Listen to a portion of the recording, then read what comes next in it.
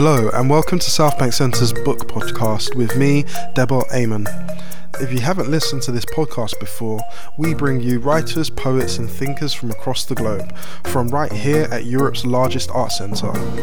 In this episode, I'm going to bring you Angie Thomas, author of The Hate You Give and her new novel On the Come Up, from when she was here in the Queen Elizabeth Hall. Thomas joined us to discuss her second novel, On the Come Up, a story of fighting for your dreams even as the odds are stacked against you, of the struggle to become who you are and not who everyone expects you to be, and the desperate realities faced by poor and working class black families. Thomas's latest novel firmly positions her as a writer of compelling novels with audacious characters that offer a prism through which we can view contemporary culture, politics and the black American experience. Thomas was in conversation with award-winning writer, editor and columnist Charlie Brinkhurst-Cuff. Charlie is deputy editor at Gowden, a magazine written and produced exclusively by women and non-binary people of colour, aiming to diversify the journalism landscape. She is also the editor of the book Mother Country, Real Stories of the Windrush Children. I hope you enjoy their conversation here at South Bank Centre. That is a good welcome. Yeah.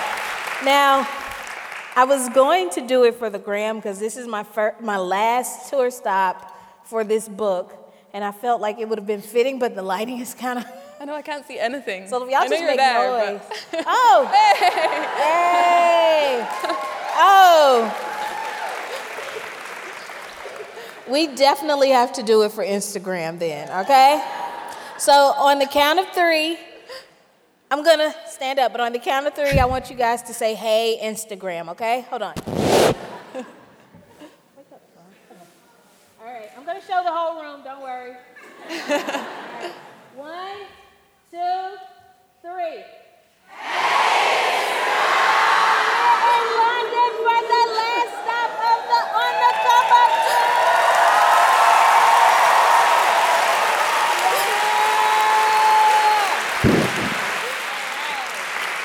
So what a pleasure to be here with you tonight, and what a great audience.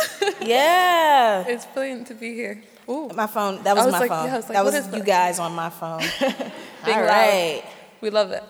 So yeah, we've just been backstage. Angie's been eating fish and chips, which she says are the best fish and chips she's ever had. Yeah. Yeah? It was really good. I've forgotten the name of the restaurant, but they were really good fish and chips. You know, it was seasoned. She says shocked. I don't mean that as shade. I mean, it's okay if you do. Okay, I've had some food here that was not seasoned. I'm just going to be honest with you all. And, you know, I thought that I needed to start bringing some of my Southern American seasonings with me. But this was seasoned, so it was really good. That sounds so bad. No, it was just... I love your country. Don't kick me out. It was a look on your face when you tried it and you were like, oh, actually, yeah, good. Yeah, it was. So. But anyway, we're not here to talk about fish, even though that would be a great conversation. But what I did want to talk about to start off with was kind of where you're from and your upbringing. I've been Googling facts about Jackson, Mississippi. Did you know that it was the place where the first chimpanzee to human heart transplant took place? Oh, yeah, I did know that. Oh, really? Yeah. Oh, I thought I'd catch you off guard. I'm sorry. Yeah, I was born in that hospital, so yeah. It wasn't the same day, but yeah. Yeah, okay. Yeah. Yeah. I mean, we're starting literally right from the beginning there, but yeah, could you tell us a bit about what your life was like as like a kid, as a teenager actually, because that's who you write for. Yeah, you know, as a teenager, I was definitely a nerd masquerading as a rapper. Hip-hop was a way to make myself seem cool. So when I think about middle school, I don't know what you all call it, but like from ages 12 and up, that's where I wanted to be a rapper starting around age 12. What I did was, to make myself seem cool to the older kids in the neighborhood, I would rap other people's songs that they hadn't maybe heard, and I played it off like they were my songs, and everybody thought I was dope. But the fact was, I was this shy, nerdy kid who, even though I loved Cash Money Records, I also loved Harry Potter. Yeah. I just gave you a mashup like no other. But I didn't think my opinions mattered a lot, and I didn't have a whole lot of self-confidence. I was bullied a lot, but I was smart according to my teachers, and I was that quiet kid who was still trying to figure out what I wanted to do and how I wanted to tell stories. So that was definitely me, but I hated reading. Oh, really? The only thing that I did love to read really was Harry Potter. Same, yeah. Yeah, but other than that, because so often I did not see myself in books, and because I didn't see myself in books, I didn't connect with the books. Like Harry Potter fooled me because I thought Hermione was black. You were the first person to think that before J.K. Rowling. Before they cast a black actress in Cursed Child, Angie was in Mississippi thinking Hermione was black. I mean, she had the unruly hair or whatever. I'm like, that's me on a bad hair day. So when I saw Emma cast in the movie, I'm like, who is this white girl? So those were the only books that I connected with. But what I did connect with and the way I saw myself was through hip hop. Mm-hmm. Rappers told the stories that I connected with. Mm-hmm. And I mean, is this the reason why now you so unapologetically write for yourself and for black women? Is it because you didn't have that growing up? Yeah. Oh yeah, absolutely. That's a huge motivation for me. Thinking about the fact that had I read a book like The Hate U Give when I was 12, 13, 14 and up, I just wonder, wow, what would that have meant for me to see myself as a hero of a story? Mm-hmm. To see myself being celebrated in a book, what would that have meant for me at that age? Would that have given me a voice? Would that have given me confidence? Mm-hmm. There's power in representation. There is true power in it, and you don't realize it if you've always seen yourself. But for those of us, let's say, for instance, Black Panther, I don't think people really understand the impact that has had on so many people. You know what it was like for me? Here I am, an adult, and I walk into a movie theater, and I, one, see a movie about black people as heroes and not just villains, but as both. Two, I'm seeing strong, black, intelligent women who are an important part of the story, and they're not just the object of affection or being degraded. They are being celebrated and respected. And then three, to have a place like Wakanda, that's, like... And you work that love of Black Panther into the latest book as well. Like they do it a lot. Yes. And we've referred to Michael Bay Jordan.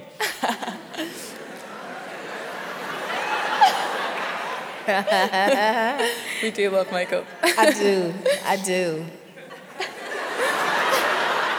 Have you met him yet? No, but if I met him and he asked me any question, the answer would be, I do. You have to manifest that. You have to. Speak those things that are not as though they were.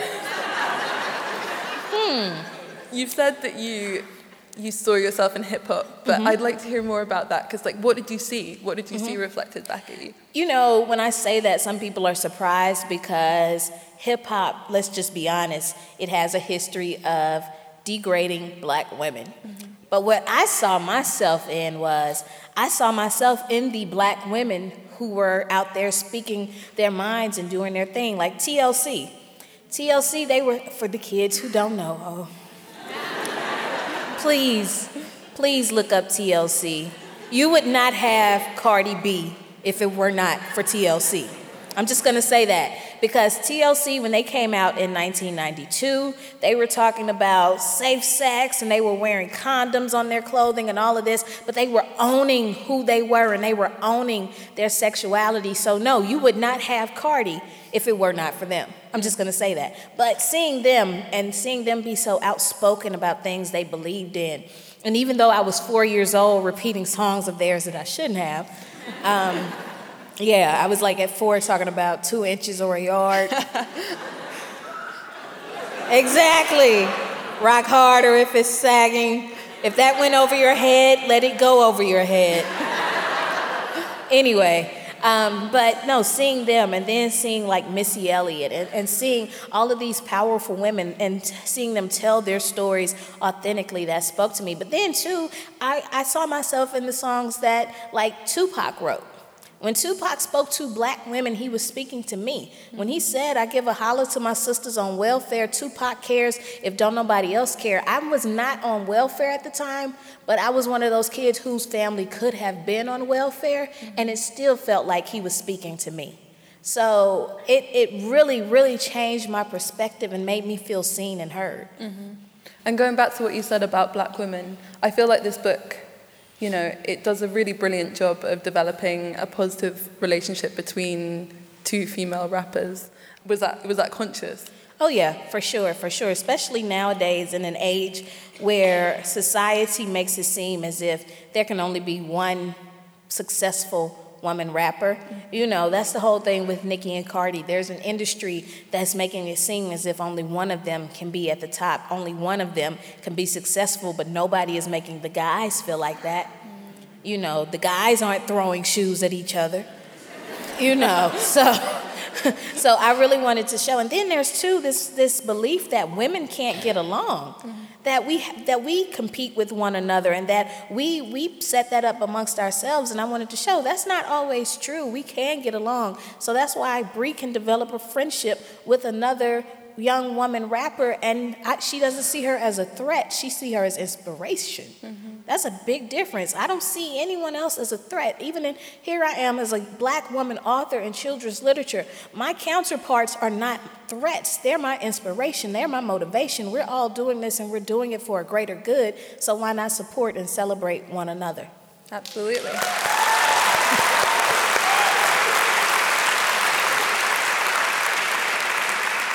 You recently said in an interview as well that hip-hop was built off women and then it degraded it. Could you tell us a bit more about what you meant by that? If you wanted to look at it literally, as you all say, as far as... Is that British thing? That's how we say literally. Oh, right. You all say literally.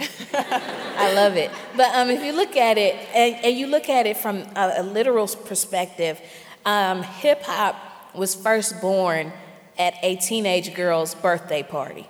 When DJ Kool Herc did what he did, it was at his sister's birthday party. So in some ways, if his sister wasn't born, hip-hop would, I'm kidding. But that's just going too far. But what I mean truly, though, is that let's look at Sugar Hill Gang. That was the first hip-hop group to come out with a commercial song with Rapper's Delight. Sugar Hill Gang was put together by a woman. That song was produced and written by a woman. Nobody knows that. Nobody talks about that. Then throughout the industry, women have had powerful positions in record labels and in the media and all of this and that. Some of the best hip-hop journalists to ever exist have been women. They have built this culture in so many ways, and yet and still, when you look at the music, so often they're degraded.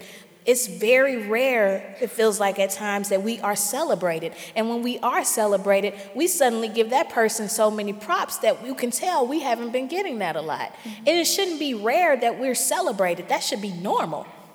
That's just fact. So, hip-hop and women in hip-hop, we've done so much for the culture, but the culture does not give us our props nearly enough. Like if I ask you your top 5 rappers and you can't name one woman rapper, you need to check yourself. That's just fact. And you can't say there aren't any out there to choose from, talented women to choose from. Like Lauryn Hill. Lauryn Hill is one of the best rappers. And for the kids who don't know, look her up. But I will advise you against going to one of her shows. You know what? I saw her. I love her, but she may not show up, baby. I mean... That's Lauren being Lauren. That's just fact. So if you know her and I just disrespected her to you, I'm sorry, but I'm just stating facts. I saw her, and she actually really impressed me. And everyone else was like, she was awful live, but I don't know, it was someone in the area that night. It was in the Caribbean. She felt at home, maybe. Okay. I don't know. Well, that's good. Yeah. I was pleased. But I want to hear a bit more about your rap career. Oh. Short-lived rap career. Yeah. As a teenager. Do you remember any of your sort of like bars from back then? Or? Ooh, I was bad at it. I was not a great rapper when I was a teenager. Like, no.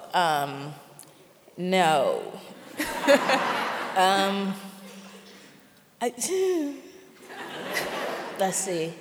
I mean, there's one that I remembered. I gave one of Bree's songs this title. She mentions the title and on the come up, and it's actually the title of her song that I came up with when I was like 16.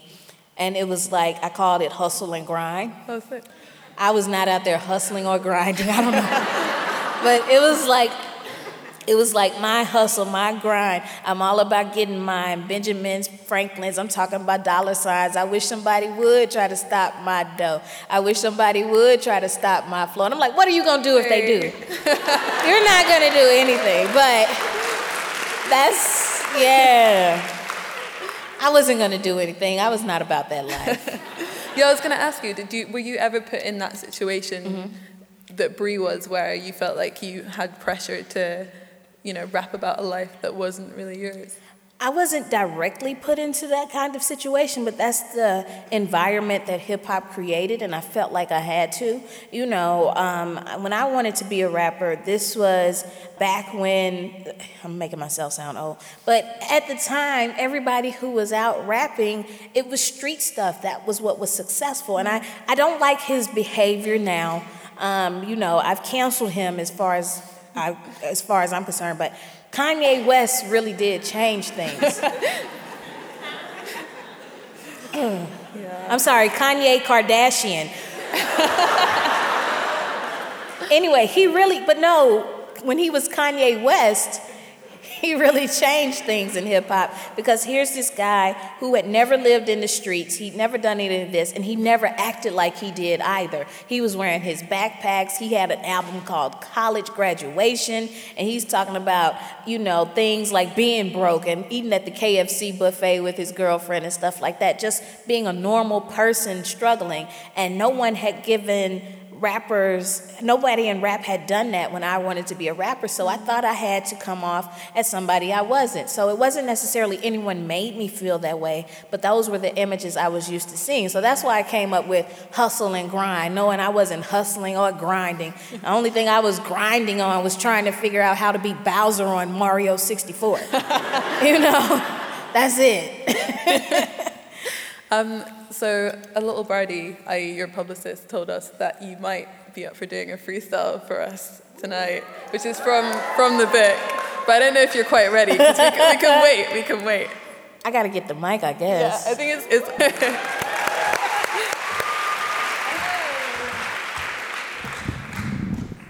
Do you want like a beat?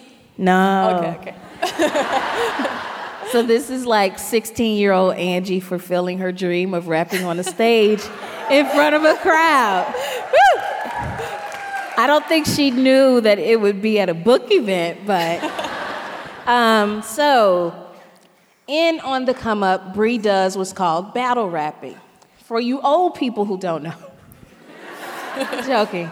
But for those who don't know, battle rapping is where two rappers go against each other and they're freestyling. Freestyling is where you literally come up with stuff off the top of your head.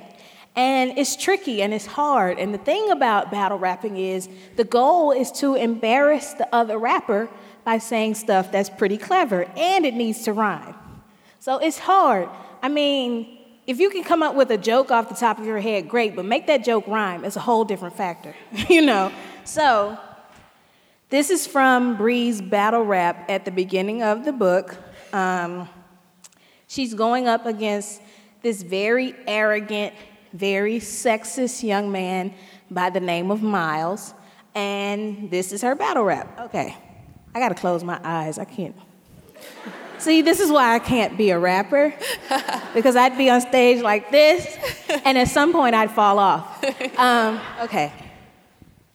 My apologies. See, I forgot my manners. I get on the mic because it's my life. You show off for girls and cameras. You a pop star, not a rapper. Vanilla Ice or a Hammer. Y'all hear this crap he dumping out? Somebody get him a pamper and a crown for thee. The best have heard about me. You can only spell brilliant by first spelling Bree. Now see, naturally, I do my shit with perfection. Better call a bodyguard because you going to need some protection. And on this here election, the people crown a new leader. You didn't see this coming to your ghostwriters, didn't either. I came here to ether. I'm sorry to do this to you. This is no longer a battle. It's your funeral, boo. I'm murdering you. On my corner, they call me coroner. I'm warning you. Tell the truth, this dude is boring you. You confused like a foreigner. I'll explain with ease. You're just a casualty in the reality of the madness of Bree. No fallacies, I spit maladies, causing fatalities, and do it casually, damaging rappers without bandaging or managing my own label, my own salary. Actually, factually, there's no MC that's as bad as me. Miles, that's cute, but it don't make me cower. I move at light speed. You stuck at per hour. You spit like a lisp. I spit like a high power. Breeze the future, and you today like Matt Lauer. You're a coward, but you a G. It ain't convincing to me.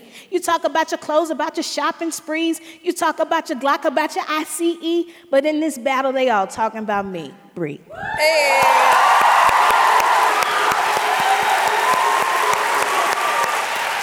Well done.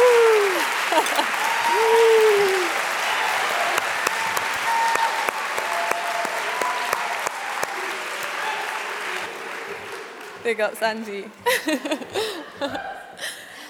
I mean, I have a theory, which is that this whole book was just to start your hip-hop career. I think Angie needs a moment. I'm okay. Good. Okay. Yeah, I'm good. So, I mean, would you say that the way that hip-hop is moving now is encouraging? I know there's some artists, like modern-day artists, contemporary artists, that you do respect, beyond Kanye West, obviously. Kanye Kardashian, rather. I'm positive, and then I'm also concerned, if that makes sense. I'm positive because I'm seeing a little bit more balance returning. You know, at one point there was no balance. You had a lot of rappers who were just doing the same thing, but nowadays you have someone like Kendrick Lamar who's carving his own way, J. Cole who's carving his own way, Chance the Rapper who truly really is carving his own way, and then Rhapsody, and then you have Cardi and Nicki out here doing their thing, and someone like Cardi who is owning her past and being outright about it and not shying away from it and telling right-wing idiots to that she'll dog walk them, you know. You have that. But then, too, you have a lot of kids who they see it as a way out, but they're not being guided along the way, and they're already misguided, and it's leading to more misguidance. You have a lot of these young SoundCloud rappers, and I'm just going to be honest, a lot of them start to sound the same, and whether that's me showing my age or not, they start to sound the same, and I have nothing against it, but I want them to talk about the consequences as well as be aware of the consequences. Like, I look at 6ix9ine. 6ix9ine never talked about the consequences, and now look at him. He's dealing with the consequences. And I'd much rather they talk about them than just deal with them eventually. So I want more balance, and I want more empowerment. Mm-hmm. You know, I want more of that, because I was lucky when I was a kid and then a teenager, specifically when I was a kid, when I was young. Actually, I was a baby, but still, Public Enemy gave us power. And then I heard that later on in life, you know, after the fact, and it did something for me. So I want more rappers to empower the next generation so that we can have a generation of leaders who are out here changing the world. Just to go back in time a bit, I wanted to talk about where this book came from. And I know that The Hate You Give was actually banned in a few places, and we were just talking before you went on about the fact that one of the women who called out the ban has been given an award, is that right? Yeah, and when a police union in South Carolina spoke out against The Hate You Give being on a summer reading list along with a book called All American Boys, the school district had it on the summer reading list, but the police union thought that the book created anti-police sentiment, right, and they thought that it shouldn't be on their school reading list, and they went to the media, blah, blah, blah. And this principal, she stood up for both books and fought to keep them on the summer reading list, and went on CNN and all of these different news outlets and spoke up for the books. And so she recently was given an award for intellectual freedom for her work.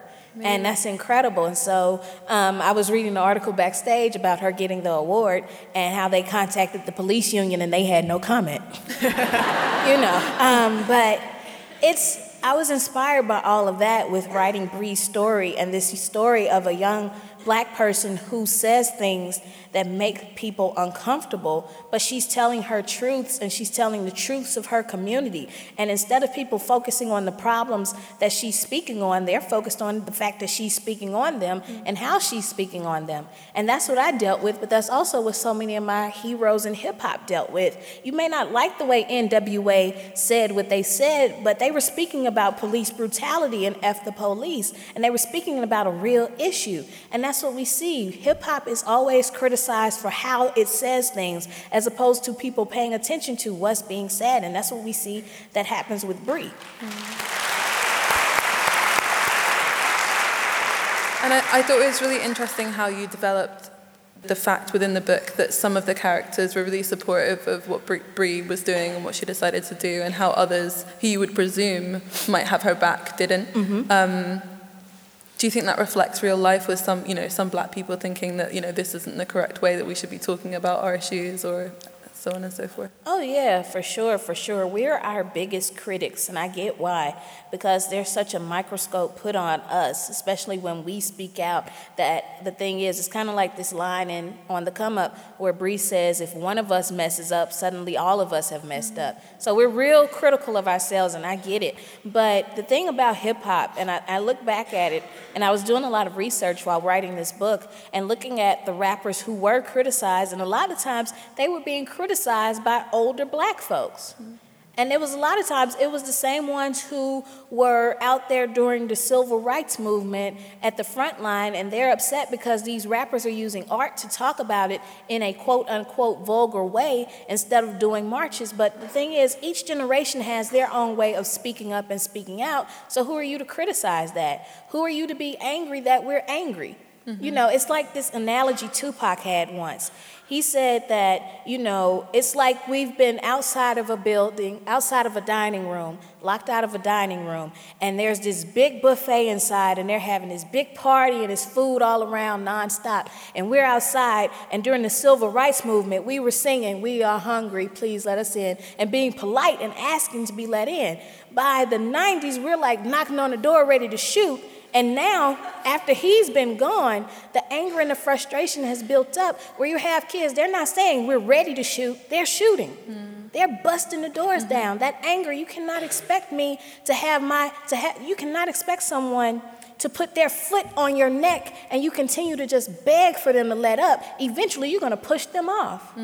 And we see that reflected in the changes in the culture. We see that reflected in the changes in the activism, because hip-hop in its own way is activism. What is activism? Is making others aware of what's going on, of issues that are happening, and hip-hop does that as well. So the criticism, when it does come from older folks, from older Black folks especially, they don't get that we're at a place of such anger and frustration that we're not going to be polite. We're going to make those other people uncomfortable.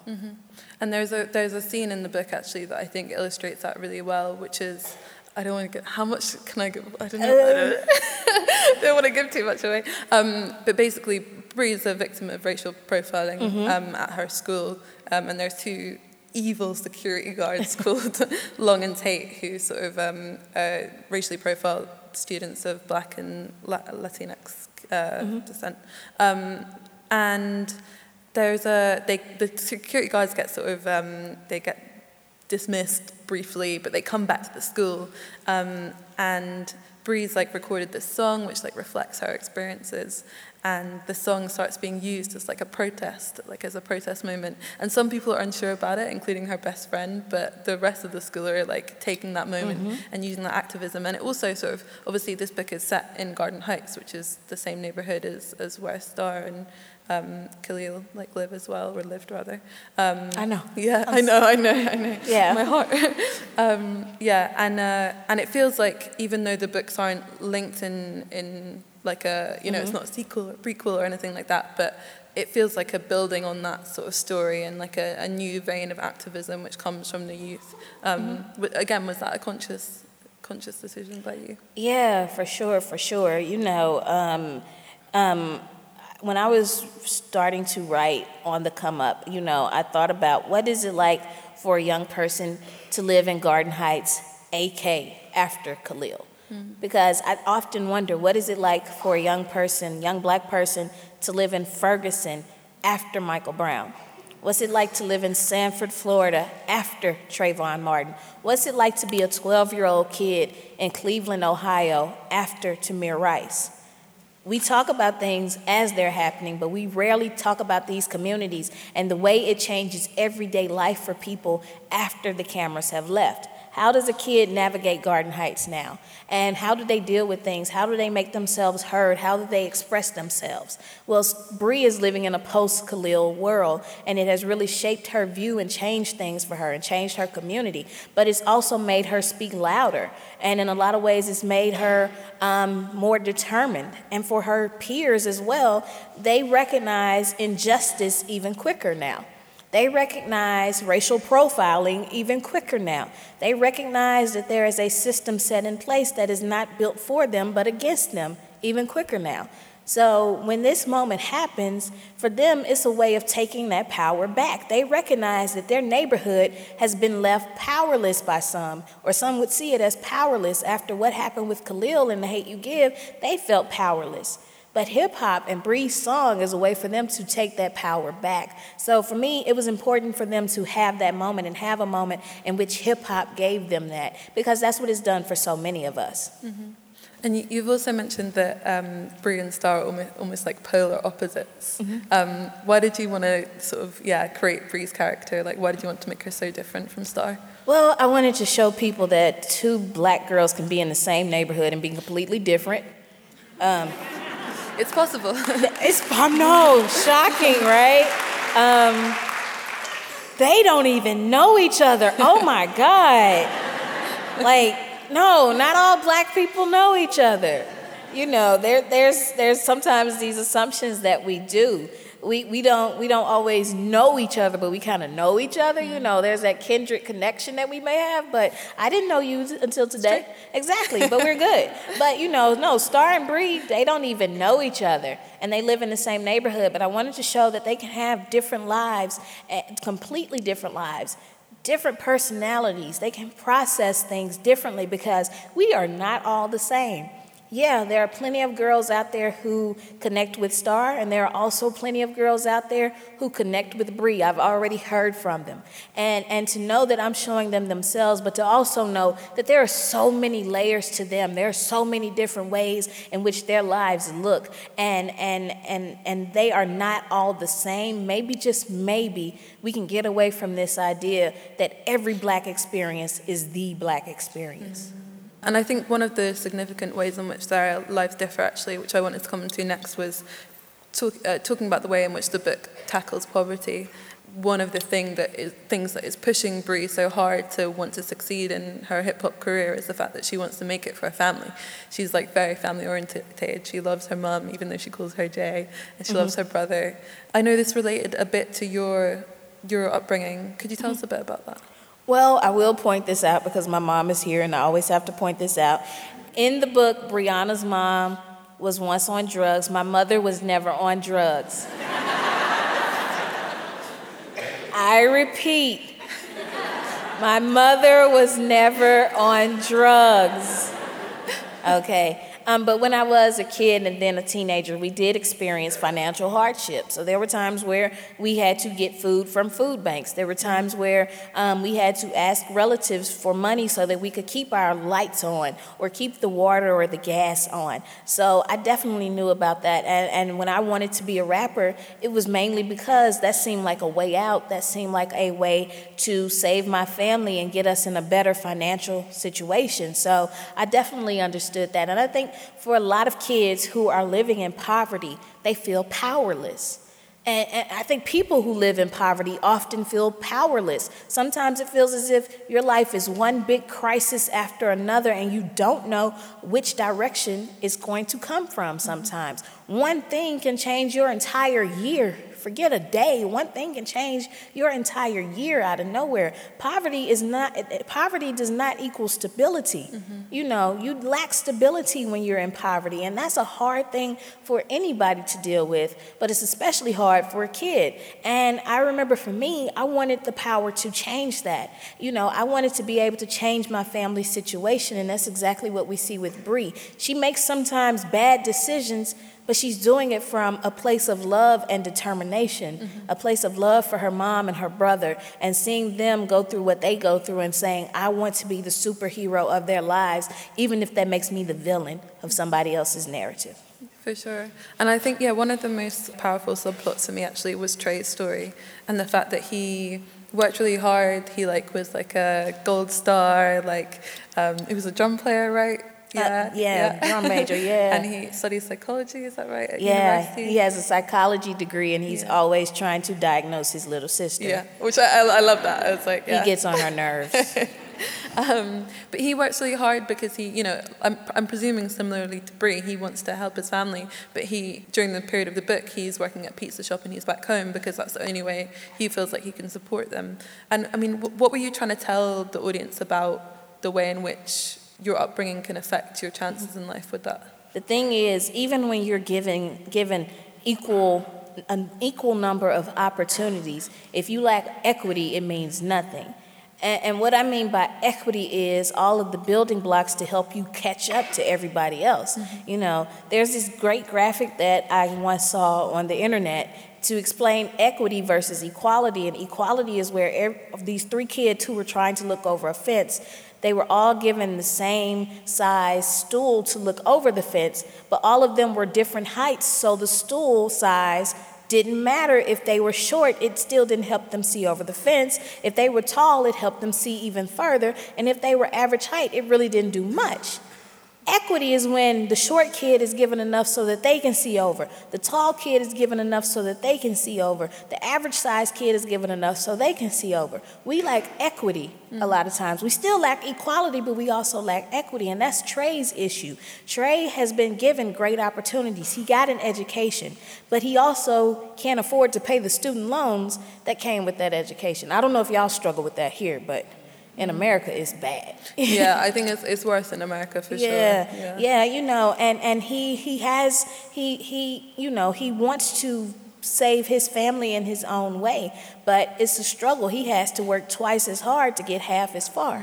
You know, and that's the reality. And the thing is too, him being a black male and just being black adds to that, because the numbers show that black students with university degrees still lack in employment compared to their white counterparts. We aren't getting the jobs nearly as quickly, and we definitely aren't getting the best paid jobs. You know, I have a lot of friends who they went to what's called historically black colleges and universities. I know people who went to them, and for a while they had to work at pizza shops or coffee shops, this sort of thing. So Trey, unfortunately, is in a situation that so many young black people are in, where he's done everything right and it still isn't paying off like it should. Yeah. And that's the struggle for so many of us. And that definitely applies to the UK context, as in we also have our similar issues with employment figures for black people after we finish, and also dropout rates are really high amongst the black community. Do you think that poor black people are dehumanized in the West? I think poor people, period, are dehumanized, but definitely poor black people. You know, we get written off as welfare queens and lazy and this and that quickly before we're ever looked at as being human beings. You know, poverty is rarely humanized. You know, we look at numbers, we don't look at people. We look at the issues, we don't look at people. You know, I've forgotten where I was, but I was here in the UK the other day, and there was a homeless gentleman on the street, and he asked, you know, he's asking for change, and this really cocky guy, he's like, oh, don't you just get a job, you bum. And I'm like, you don't know his situation. Back the heck up. You don't know his story. How do you know what he has gone through and what put him in that position? That's what we do, though. We make assumptions without looking at the people. And with this book, I wanted to look at the people, because I know, and I'm being a Christian right now, if it weren't for the grace of God, I could have been on the streets. You know, for many of us, we're one missed paycheck from being that bum on the street. So how dare we criticize or jump to judgment and not take a second to think, who knows, that could be me one day. It could still be me one day. God forbid, but that could be any of us one day. Why can't we start looking at people and not just making assumptions about circumstances? And that's really what this book is about. How has it been for you, getting your come up? Ooh. It's been great. Yeah. We were talking about it earlier, I'm flying home first class tomorrow. Yeah, I mean, no. Andrew was like, see me with the champagne. Shout out to my publisher for that one. But and my mom is flying first class too. I didn't leave her in coach, But I never, first of all, I never would have guessed that I would have traveled over to another country like this, and definitely not like in first class. It's always funny because we were talking about it earlier. There are certain people, when they see people like you and I sitting in first class, they give us these looks as if, what are you doing here? Double take. Like, you're in the wrong place. And it's this arrogant look of, let me talk to the manager to tell them that this colored person is not where they're supposed to be. And you're going to get yourself embarrassed if you ever do that to me. But I've had it happen, basically, there's nothing better than sipping your champagne and looking at them like, take your butt to the back. I'm where I'm supposed to be. Anyway, but still, there's been that struggle of almost being made to feel as if the change in my life is not supposed to have happened. Like someone like me is not supposed to live in the kind of neighborhood where I live. Someone like me is not supposed to be in the position I'm in. And what kind of message does that send the kids coming up behind me? I want them to look at me and see what they can do. For somebody like me, my family was once on welfare at one point. I said it, we ate from food banks, all of this and that. I'm not gonna cry. And now I'm comfortable. I'm okay. I don't worry about that stuff. I brought my mom on a tour with me, and I'm taking her on a vacation in May, and we've been all over the world. She's seen places that she wanted to see. I've done things. I'm able to buy a pair of Jordans whenever I want. Even though my accountant is like, stop it. I'm able to do it. But still. And so to be in this position, I'm thankful and I'm blessed, but there's also stress with it, and there's the trauma that comes with poverty. Yeah. You're always still afraid that one thing can change everything, but if nothing else, it makes me more grateful for the position I'm in, and I hope that by being in this position, I can inspire other young people so that they can get their come-ups, whatever that may be. So.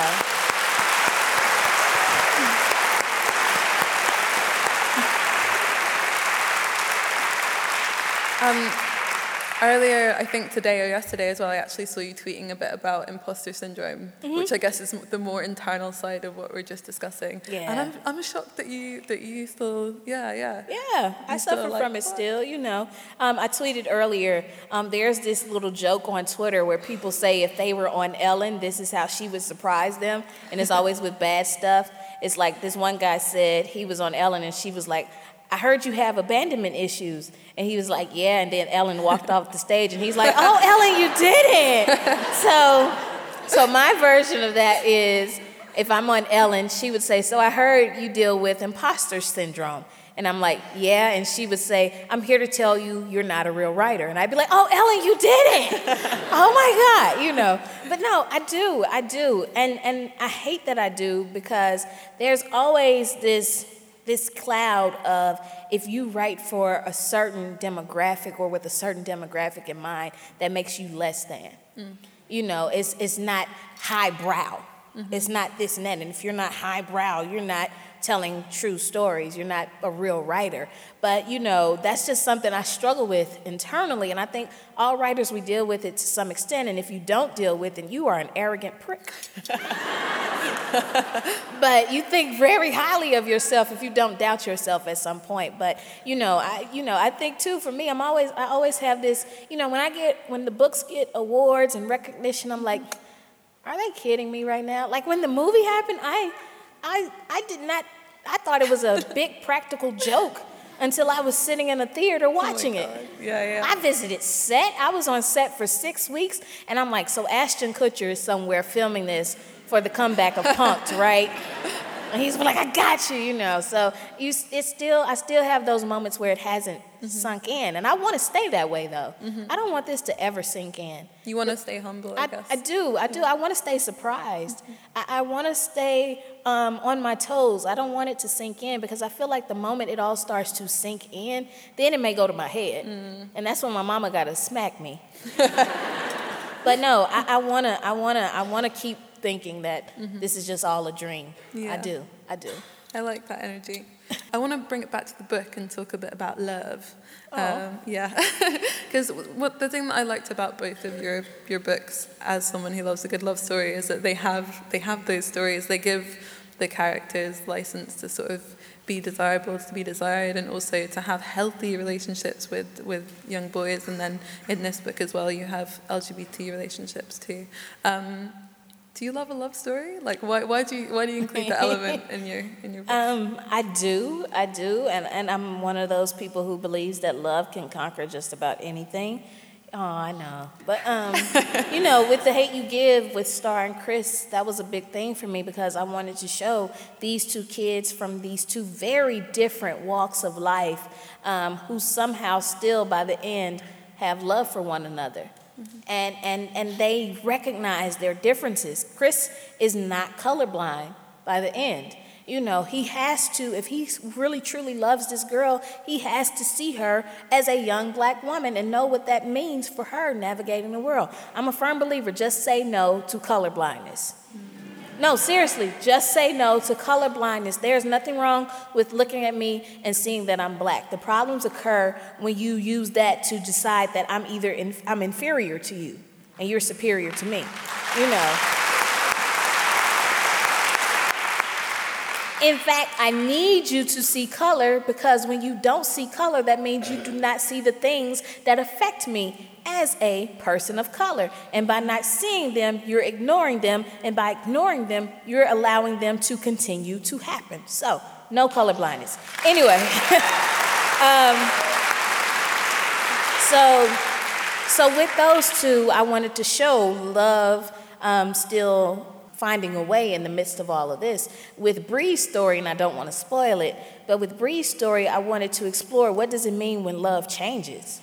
What does it mean when people change? What does it mean when you have feelings for someone, but you start to wonder if that's the someone? And what does it mean when you start seeing people in a new light and start realizing who they really are as you're also realizing who you are? So, it's one of those things. I will never say I write the sappy love stories. I love reading them. There are some YA authors who do a wonderful job with it. Like, I'm a huge fan of Nicola Yoon. Huge. I love her. But I could never write those beautiful love stories like she does. Honestly, I sometimes forget to throw them in my books. So, I'll be like, oh, yeah, I got to write that. But I don't have to is what I'm starting to remember, too. Because here's the thing, and I want to say this specifically to my teenage attendees. You don't have to be in a relationship. You don't have to find the one, especially not now, okay? You don't have to do any of that, especially not now. I don't care what people make you feel like. You do not have to be in a relationship. You do not have to have love or whatever for somebody else right now. The main person you need to love is yourself. That's it. Okay? So, eventually I'm going to write a book where there's no relationship at all. Nice. Just to normalize that. Not my third book. Third book is already messy, but but at some point I'm going to write one where there's not. And maybe I'll just focus on friendship because more kids need to know that's just as normal as anything else. Does your story still feel like your own? Because I see that you pour bits of yourself into your book, but you also do a lot of speaking appearances and you've done a lot of interviews, but do you still feel, whole? I do. And the reason I do is because I know who I am. And as a Christian, I know whose I am. Thank you, God. But I also I know how to define myself, and I know how to protect myself. I think that's important for artists. Even when we put parts of our own experiences into our stories, we still have to protect ourselves and not let people take that away from us, in a sense. It's always interesting, some of the reactions I get with The Hate You Give, especially. Like, I was at a library conference once, a conference for librarians, and if you didn't know it. But this one librarian came up to me and she was crying. And, I get criers a lot. I do. It's okay. But she was like, I am so sorry you went through all of that. And, I just had a situation where it was hard for me to get into the conference. And I'm like, it's okay. I got in. She's like, no, I'm so sorry about Khalil and that happened and that you went through that. I'm like, what? And she's like, that's your life story, isn't it? Aww. I said, no. And she was like, oh. And the tears stopped so quick. I'm like, okay, I need to get you an Oscar. Anyway, but what I've come to learn is that, people have taken such a personal interest in the story that it makes them feel as if they know me, as if I'm telling my story. But I know me, and it's not to say you guys don't know me, but there's so much more to me than these books, and I know that. And that's what helps me get through all of this. That's what helps me stay whole, is knowing that Angie Thomas is more than just an author. Angie Thomas is more than just The Hate You Give or On the Come Up or any of that stuff. I know who I am, and that makes a huge difference. Yeah. So, is that the same in terms of how you deal with criticism of your work as well? Is that what you sort of use in terms? I don't read the criticism. I don't. I'm just gonna be honest. I don't read reviews at all, even when they're glowing reviews. Yeah. On the Come Up has so far gotten 7-starred reviews from literary journals. And that's just almost just as many as The Hate You Give. The Hate You Give had 8. We're waiting to see if we get that 8th one, but I haven't read any of them. I didn't read any of them with The Hate You Give because the thing is, reviews are not for writers; they're for readers. What that person writes in the review about what I did in the book is not going to make me go change it. The book is out. It's not going to change the way I write. It's not going to change the way I edit the story. The main criticisms I care about are from my editors, my agent, and my mama. That's it. I don't read reviews, so I protect myself in that sense. And I think it's important that authors and artists protect themselves. And as long as you focus on why you do it, and I hope you're doing it for yourself, the other stuff is just noise. And then just to round it up, why do you think young Black people should keep fighting for their dreams? Ooh. It's a big question. I think young Black people should keep fighting for their dreams because it's one of the biggest forms of resistance we have. It's one of the biggest ways we can fight back. And I say this because we were not expected to get nearly as far as we have. And I definitely not just, and I'm thinking about young Black people, especially in America, but here too. You were not expected to get as far. You were not expected to make noise or be visible. You were not expected to be heard. So why not throw them for a loop and dream big and go for it and make it happen? We are very determined, but we have dreams and aspirations, and I feel like those dreams are worth dreaming. And we have to know our value. And when we know our value, we know that our dreams are worth having because we're worth it. We're worth it if we go after them. So we have to do it, and we have to continue to break barriers, break stereotypes, change minds, change perspectives. But more importantly than that, forget changing everybody else's perspective. Let's just change us and the way we navigate this world and the way we present ourselves to this world, and let them know we are not stereotypes. We are kings and queens, and we are here to stay.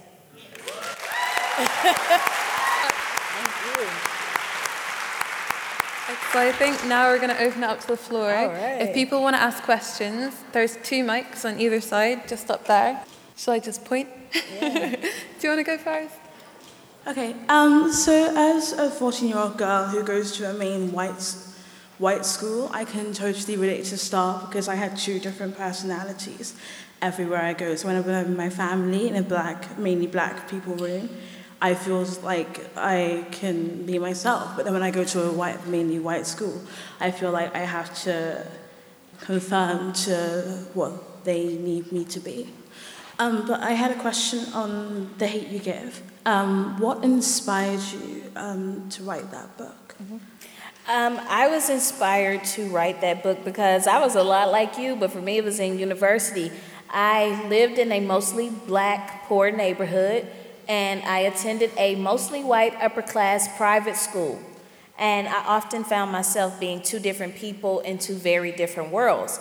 I remember my first day on campus, they had a party to welcome us freshmen to the school. Now, when you tell me party, I think you're gonna have Beyonce, some hip-hop music, stuff like that. I get there, they got Sweet Home Alabama playing. I quickly realized this is an entirely different world. So I changed who I was. And so I would basically leave my house listening to Tupac, and by the time I got to my school, I was playing the Jonas Brothers. Don't judge me. I am so happy they're back together. Don't judge me, but I'm so happy. I will be front row on that tour. Anyway, but while I was in school, there was a young man by the name of Oscar Grant who lost his life in Oakland, California. I did not know Oscar personally, but I took his death very personally. He was killed by police officers, and video shows that Oscar was lying flat on his stomach with his hands behind his back, unable to move, but for whatever reason, the police officer shot him in the back, and he was not charged. That led to riots and protests in Oakland, and it also led to conversations in my neighborhood and at my school. In my neighborhood, Oscar was one of us. We knew guys just like him, and we took his death personally. But at my school, some of my classmates were like, well, maybe he deserved it. He was an ex-con. Why are people so upset? I heard he was once a drug dealer. He was probably going to end up dead anyway. I was so angry and hurt and frustrated that I felt like I should either burn down that entire school campus or do something a bit more productive. I didn't burn down the campus. In fact, they love me now. I'm like one of the most known alumni from the school. Me and this lady named Rachel Dolezal. No. I know, yo. Yeah, and for those who don't know, Rachel Dolezal is this white woman who for years has tried to portray herself as being black. I know, I didn't go to school with her, but we went to the same, so they'd much rather claim me than her. So I decided though, while I was there, I decided to write, to do something productive with my emotions. So I wrote a short story about a boy named Khalil, who was a lot like Oscar, and a girl named Star, who lived in 2 worlds like me, and that's how The Hate You Give was born. I later decided to turn it into a novel after being so angry and frustrated and hurt when I saw people blame Trayvon Martin for his own death, when I saw people call Michael Brown a thug before they ever called him a victim, when I saw politicians try to explain why it was okay that a 12-year-old child playing with a toy was gunned down in the middle of the day. When I heard kids in my neighborhood say, well, when they're calling Trayvon a thug, they're calling me a thug. So it took me a couple of years to decide to write that story for them. But it came from a place of anger, hurt, and frustration, but also a place of hope, and hopefully a way to celebrate us when the world doesn't do it for us.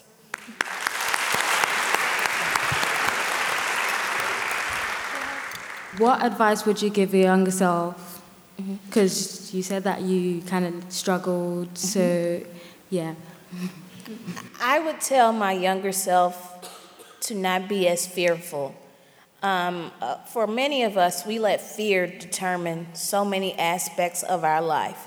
And then we also let the opinions of others determine so many aspects of our life. And fear and that fear of what other people think, that's all connected.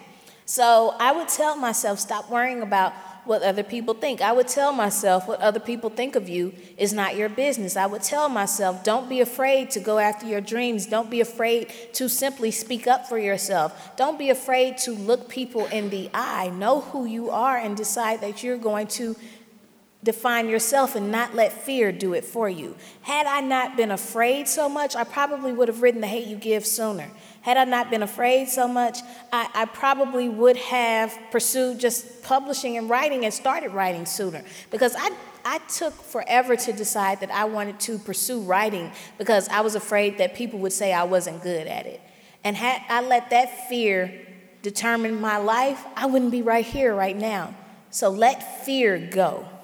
Fear does not lead to anything positive. It does not. Fear does not. And you have to let it go and decide that your dreams are worth fighting for. So I would tell 16-year-old Angie, your dreams are worth it. Don't let fear tell you otherwise.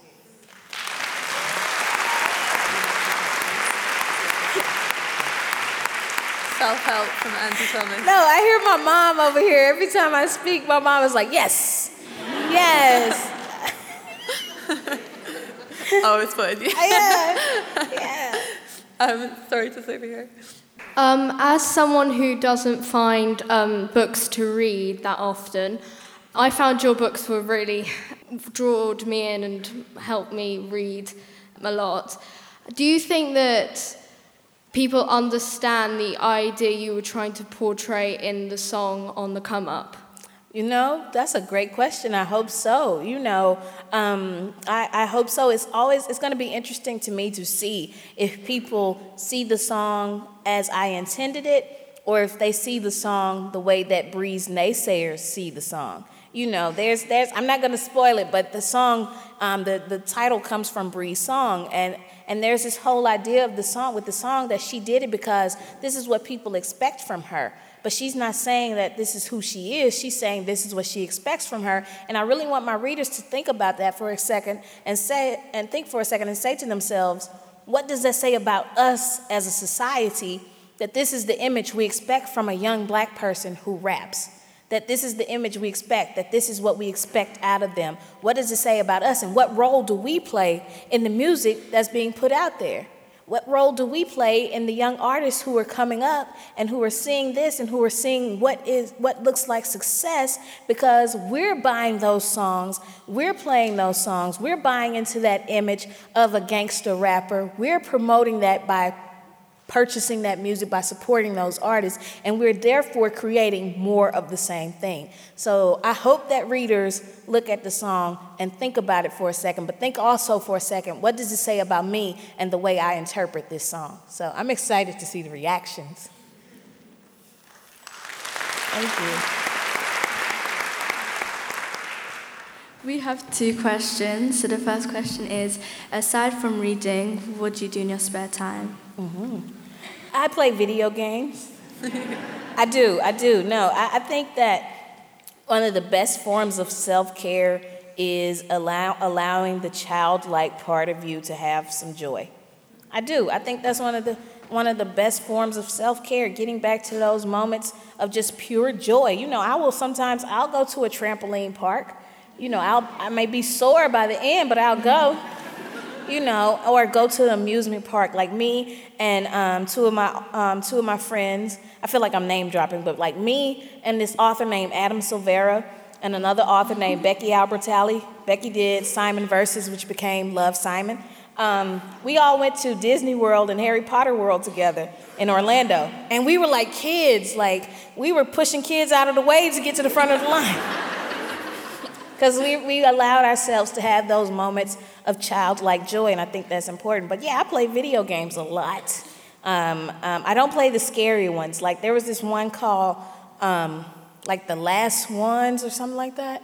Yeah. And I didn't know it was a zombie game until a zombie came jumping out, and I threw the controller, and I haven't played it since. So I stick with games like, I play a lot of NBA 2K19. I'm waiting for them to do a WNBA 2K, but until they do, I will continue to break ankles playing as Kyrie Irving, you know. So I play a lot of video games and stuff like that, and sometimes I just do nothing. You know what I'm looking forward to when I go home? Lying in my bed and just doing nothing. Maybe looking at my phone or just staring at the ceiling and saying nothing to no one. It's an exciting life. Oh my God, that is going to be the best. So, but no, I do stuff like that, and I like to travel for enjoyment as well. So I got to start doing more though, because the past 2 years have been work. So come May, I'm going on vacation. Don't call me, don't text me, don't tweet to me. You won't get a response. And what was your second question? Also, did you enjoy school? And if you did, then what was your favorite subject? Ooh, you know, I did enjoy school at times, but at times I didn't enjoy school because there were times in school where I didn't feel I was being challenged. And so what I would enjoy about those moments was that I would entertain myself. That's when I started writing stories, was like when I'd finished my schoolwork and everybody else was still doing theirs in class, my teacher allowed me to write stories. My teacher allowed me to be creative, and those were the best parts for me. But you know, I did enjoy school at times, though. I was homeschooled for high school, so I really enjoyed that. But what I did too enjoy were those, specifically I think about those teachers in those classes where I was allowed to be creative. Those were the highlights for me. Those were the ones that stick out. You know, if it was not for my third grade teacher, I probably wouldn't be a writer. She's the one who let me write in my free time. So I know teachers, you guys are under a lot of pressure and you have to follow so many guidelines. But if you are in a position where you can allow your students at least moments to be creative and to do things that unlock that creativity within them, I promise you, it may have a greater impact on them than any exam ever could.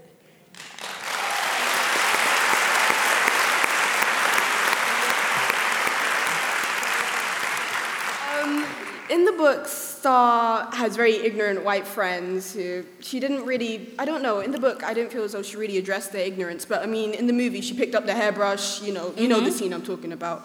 So what would be your advice for people who are trying to interact or kind of deconstruct white people's ignorance?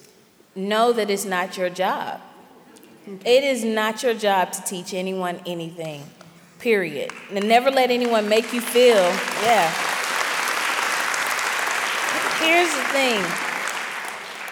The only person whose job it is that person. They're the ones that need to change their views. The only thing you need to do is live your life. Don't worry about changing them. Some people are not going to change. They want to be stuck in their ignorance. Let them be stuck in their ignorance because it's exhausting to try to change others. Just work on being you, boo. I promise you. That's all you got to focus on. So don't worry about that. Don't let your life become a teachable moment for anyone. Live your life and don't make it your life's work to change others. It is not your job. Because here's the thing, too, and I say this and it makes people uncomfortable, but black people, we did not create racism. We did not create these racist systems. So it should not be on us to fix them. And people don't like when I say that, but it's true. There are people who don't like when I say that, but it's true. And so it is not on you to fix them. And protect yourself. Take care of yourself. Don't worry about them. All right. What's the best piece of advice you would give to an aspiring author? The best piece of advice I would give to an aspiring author is to write for yourself first and foremost. Write the stories that you want to read. Write the books that you would like to walk into a store and pick up. And don't write it because it's a trending topic. Don't write it because it seems like this could be turned into a film. Don't write it because you think it's going to win awards. Write it because you enjoy it. Because that's why you will enjoy writing it, if it's something you enjoy and something you want to read. And then know that you may get a lot of no's along the way, but it only takes one yes to change everything. I had over 200 rejections for another novel that I worked on, and it never got anywhere. In fact, my literary agent now rejected it twice. Yes, I remind him of that. But I got a lot of no's, but one yes changed everything. And also, a lot of times people tell me, I want to write, but I don't think I have the time, or I don't think I can do it. There's a friend of mine, her name is Julie Murphy. She writes incredible books. One of them is called Dumpling, and she always says, write as if you're getting paid to do it, and eventually you will hopefully get paid to do it. So you have to discipline yourself and determine, there are only 24 hours in a day, but at least if I write something, I will get to the end eventually. Thank you. Thanks for listening. Make sure you keep an eye out, because in a week or so, we will have members of Black Girls Book Club on to talk about their perspectives of Thomas's work and how it relates to UK audiences, and their experience of meeting Thomas before the event itself. Also, check out Think Aloud, South Bank Centre's other podcast that covers everything from chess playing robots to political comedy. Just search Think Aloud on wherever you listen to your podcasts.